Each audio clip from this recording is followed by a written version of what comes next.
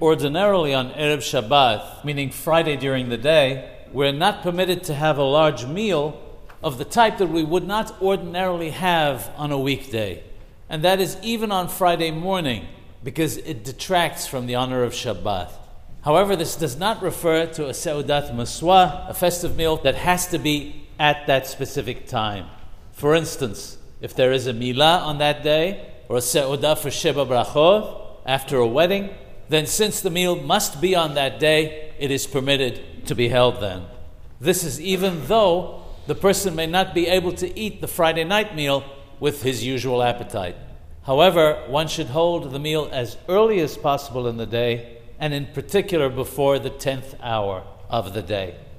If there is a Seudah for the Bar Mitzvah, if that is actually the boy's 13th birthday, then it may also be held. And also a Seudah, a festive meal for a Pidyon HaBen, if it is actually the 31st day from when the boy was born, the meal may be held then also.